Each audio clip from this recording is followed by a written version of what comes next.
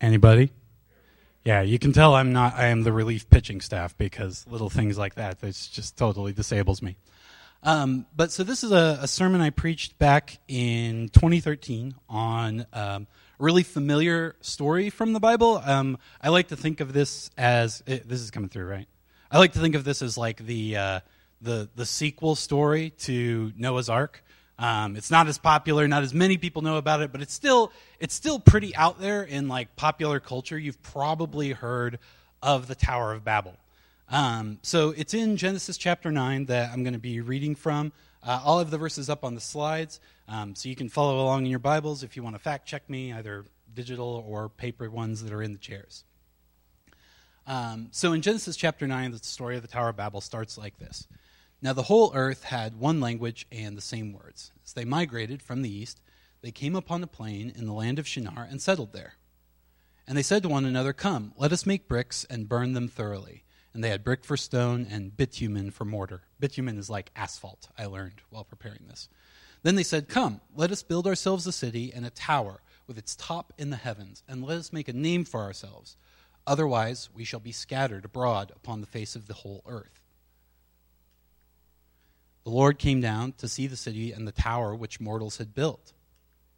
And the Lord said, "Look, they are one people, and they have all one language. And this is only the beginning of what they will do. Nothing that they propose to do now will be impossible for them. Come, let us go down and confuse their language there, so that they will not understand one another's speech." So the Lord scattered them abroad from there over the face of all the earth, and they left off building the city. Therefore it was called Babel, because there the Lord confused the language of all the earth, and from there the Lord scattered them abroad over the face of all the earth. Will you pray with me? God, I just want to ask that this sermon is of use to you and the work you want to do here today in the hearts of the people listening. Amen. So because this story is one that people, especially if you've been in church, already know, and I'm just realizing that this is also the time when we're supposed to say, collect the offering. So Renee is going to be bringing baskets around. If this is your church home, please give as God leads you. If you're just checking this out, don't feel compelled. Let this be our gift to you. Sorry, Renee. Thank you. Because this is a story a lot of people know, I think it's really easy for us to come to it with an understanding that we already have. And I think there's kind of a conventional understanding of this passage, and it looks like this. What I think people tend to do is they tend to take this idea that shows up elsewhere in the Bible, and they read it into this passage. And so I've chosen this verse from the book of James. God opposes the proud, but gives grace to the humble. So a lot of times if you'll hear this passage preached or you'll read commentaries on it, this is the understanding people bring, this assumption that what's going on here is that God is upset with the people of Shinar because they've gotten too big for their britches and he's going to take them down a peg. The problem I have with this interpretation, it's not that I don't believe this to be true. I do believe God opposes the proud and gives grace to the humble. The problem I have using that to understand this passage is that I don't think it's in there. Like, if you read the passage, you won't find a phrase where God condemns the people of Shinar for being too proud. It's not in there. And if you read the rest of the Bible, you kind of get the impression that when God has something to condemn, he doesn't really pull punches. He doesn't hold back. Throughout the book of Genesis, there's plenty of times that God takes people to task for something they're doing wrong. And so I kind of think this is wrong-headed. And so I want, and in any event, it also defies our common sense, right?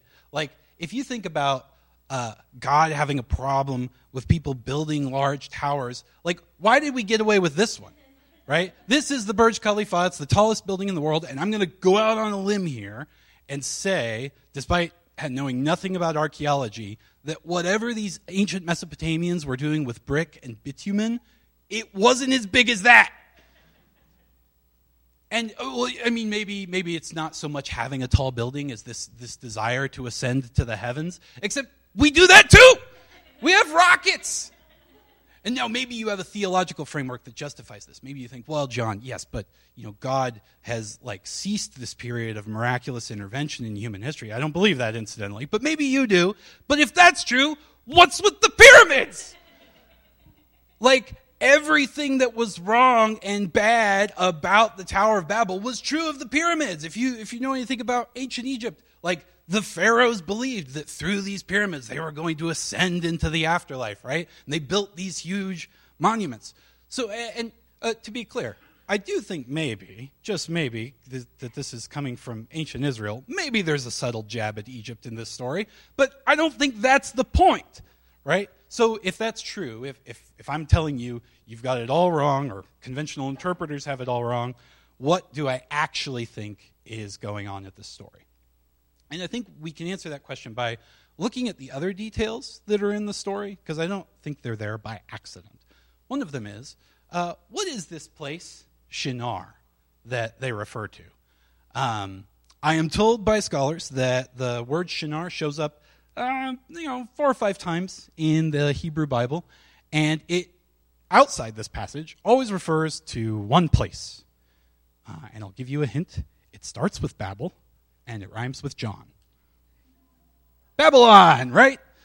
This ancient, huge civilization and empire that we know in other parts of the Bible had captured the Israelites and taken them into exile.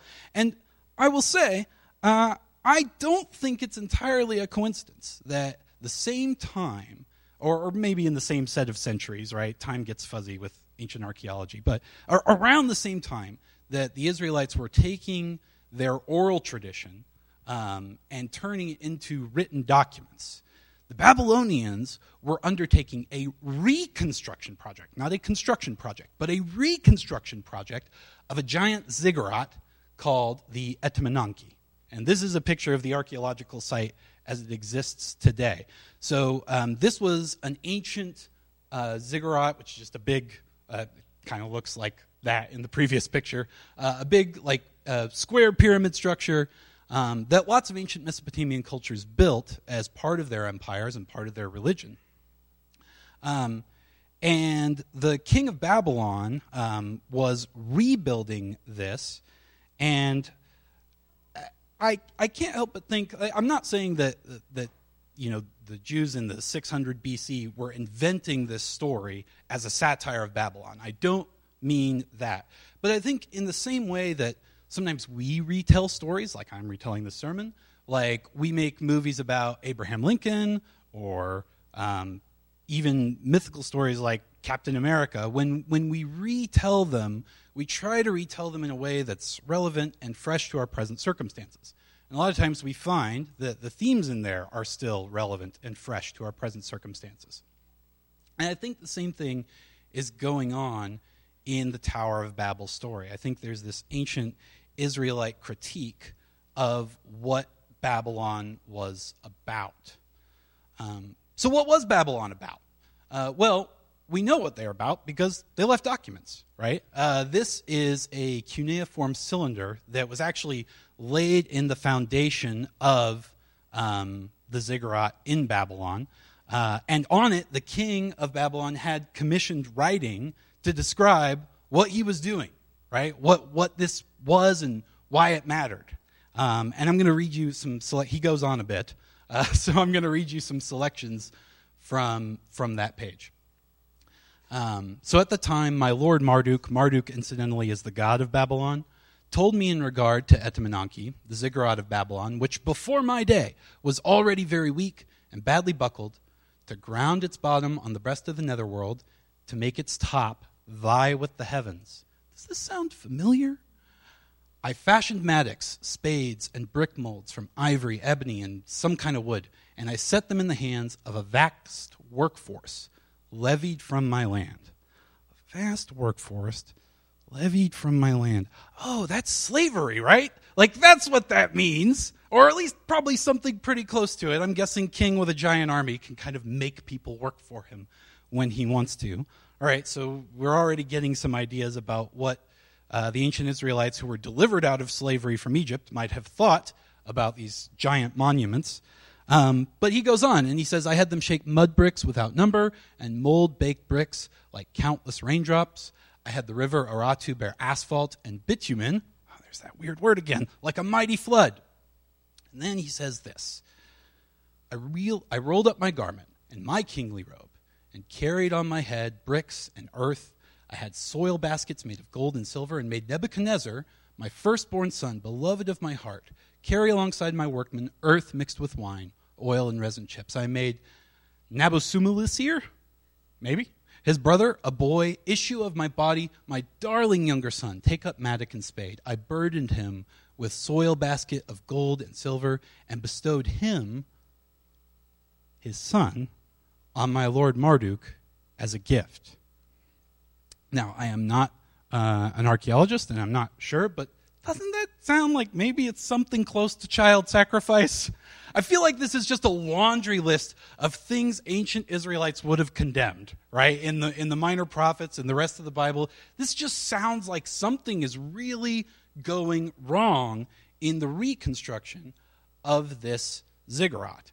And I suspect that this story was already in their oral tradition before they wrote it down, and this critique was already relevant, right? Because, the king of Babylon is rebuilding this thing that was built before, probably with exactly the same methods and with exactly the same intent. Okay, cool history lesson, John, but why does it matter? Why does what a bunch of long-dead exiles thought about a long-dead empire matter? I think it matters because when we understand the story in that context, it speaks to questions that are at the heart of our lives and how we think about ourselves. A big question here is, who is God? Right? What is God like? What is the most important person in all existence like? And I think if you read the story through the conventional interpretation, God sort of looks like this, right? He looks like God from Monty Python and the Quest for the Holy Grail. There's this big, angry king in the sky, and he shows up every now and then to harass other kings and get them to do stuff for him. And occasionally he gets mad and he smites somebody, right? And the beef I have with that is that this is the funny version. But the serious version, if you actually worship something like this, what it ends up looking like is the god of Babylon. I don't want to give a course in Babylonian mythology, but I feel like this kind of oppressive god that you can tell is there in the writings of the king of Babylon, right? I think he ends up becoming the version of God we worship if that's what we think God is like. So I don't think that. Why not? Well, I think a really good answer, if we're going to go to other parts of the Bible to interpret this one, I think we don't have to go as far as the book of James. We can just go a couple chapters back to just before the Tower of Babel story, where I think the ancient writers really set up what the story was to be about. So after the Noahic flood, God says this, God blessed Noah and his sons and said to them, be fruitful and multiply, and fill the earth. Fill the earth. Every moving thing that lives shall be food for you. And just as I gave you the green plants, I give you everything. Jewish dietary laws would come later. And you be fruitful and multiply, abound on the earth, and multiply in it. I think this God has great ambitions for humanity. He wants humanity to be the dominant species on the globe. He's not trying to take humanity down a peg. If anything, the opposite. If you go back and you read in Genesis 11, people are traveling, they're spreading, and then they stop and they settle and they start building this monument. And God says, nothing you do will be impossible for you. And then I think what God does is he kicks these jokers out of his basement, and he makes them go get a real job being the dominant species on the face of the earth, and not slaves to the vanity of some king, right? The second question that I think this gets to, if that's the character of God, if that's who God is, then that also says a lot about who we are in relation to God as mortals. And I think the conventional interpretation reads a bit like a lot of other mythologies, right? Not non-Jewish, non-Christian ones. Like this is the myth of Icarus, right? Icarus is told, don't fly too high or you'll get too close to the sun. And being a young person, he does. And so his wings melt and he falls and dies, right? This is an ancient story that Greeks would tell to encourage their kids to be moderate in their expectations of life, not to get too big an idea of who they were or what their place in the world was. And ancient mythologies are full of this stuff about putting humans in their place and saying, you're not meant to be that good or that high. That's just for the gods. You stay in your lane, right? But even if that, most of us aren't afraid of, flying too high and crashing into the sea. Even if those myths don't really speak to you, I do think there's an underlying insecurity that the people of Shinar expressed when they said, we're afraid we'll be forgotten, right? That was their motivation. And I think we still feel that today as humans. I think we still feel this sense that maybe God wants us to be the dominant species on the earth, but we're not so sure we're up to it, right? Because we know we can do it really, really wrong. I chose this as an example. This is a beach covered in trash, right? But I think all of us feel this fear that this is going to be our personal legacy or our culture's legacy. And I think when we start to feel that, it's very, very easy to do exactly what the people of Shinar do in this story. And just kind of tunnel in and say, I'm really just not going to worry about my grand place in the cosmos. I'm just going to focus on like this small thing that I think I can control that I think will make me happy. And if you're a king, that ends up looking like monuments to your own vanity. And if you're literally anyone else, it ends up looking like serving some rich king's monument to their own vanity. This insecurity that we feel today as we're in a global society isn't new. And it was already being satirized in this ancient religious story from long, long ago, long before it was written down. The Hebrew Scriptures offer us a different vision of who we are and what we can be as humans. A vision like this. This is my son, August. This is incidentally the only slide that made it from the old presentation to this one, except for the Bible verses. This was him when he was about 1.5 years old. And he was, as kids that age are, he was starting to get up and into things and discover all the ways we hadn't properly child-proofed our house. And so he had gotten into this drawer that, it started with, the bottom drawer where all the Tupperware was, and that was just fun kid stuff, right? He could get in there and play around with it. But the next drawer up had a big plastic tin full of flour. And he would get into it and start playing with it. And this happened more than once before his mom and I got wise and said, we need to move this thing so that he can't get to it. And, certainly when I saw this, I was a little frustrated because I knew this was a mess that I was going to have to clean up. But I was also proud enough to stop and take a picture. And I think it's because I saw in my son this developing person. Like, he's just starting to get his feet under him. He's just starting to be able to do cool, interesting stuff.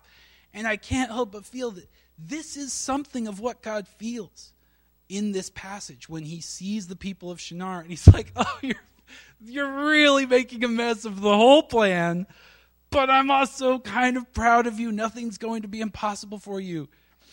And so he puts a stop to it so that the greater plan can go on. But I just don't think the anger is there. I don't think the resentment that people are becoming too big for their britches is there. And I think in an ancient world where the state religions of the gods were constantly in their narratives putting humans in a state of subjection, the Old Testament was constantly putting humans in a place of honor. We are the image of God, not the petty idols that are commissioned. Humans are given the whole earth to cultivate and eat if we want to. And we're not meant to be slaves to the vanity of an elite few. And so when we look at the challenges of our world today and the messes we make, it's easy to lose heart and to content ourselves with monuments to our own vanity. But if we do that, I think we will miss the heart of a God who loves us like a father. So if you're here today and you're feeling discouraged about things, if you're thinking, like John, I don't think humans have it in. I mean, I hear what you're saying, but I don't think we have this in us. I don't think we're meant for this civilization we have. I don't think we're capable of doing it. Maybe something in the news has got you worried, whether it's the environment or politics or war. I want to encourage you that God thought we could do it. God turned us loose on the earth on purpose. And so what I would invite you to do, the band is going to come. We're going to play one last song, and this is a time we take to pray for each other. If that speaks to you, if that's a problem you think about or it keeps you up at night, come get prayer. You can come up to the front. Someone who's been trained not to be too weird about it will come, and they'll just put their hand on your shoulder and ask how they can pray for you. So with that, would you stand?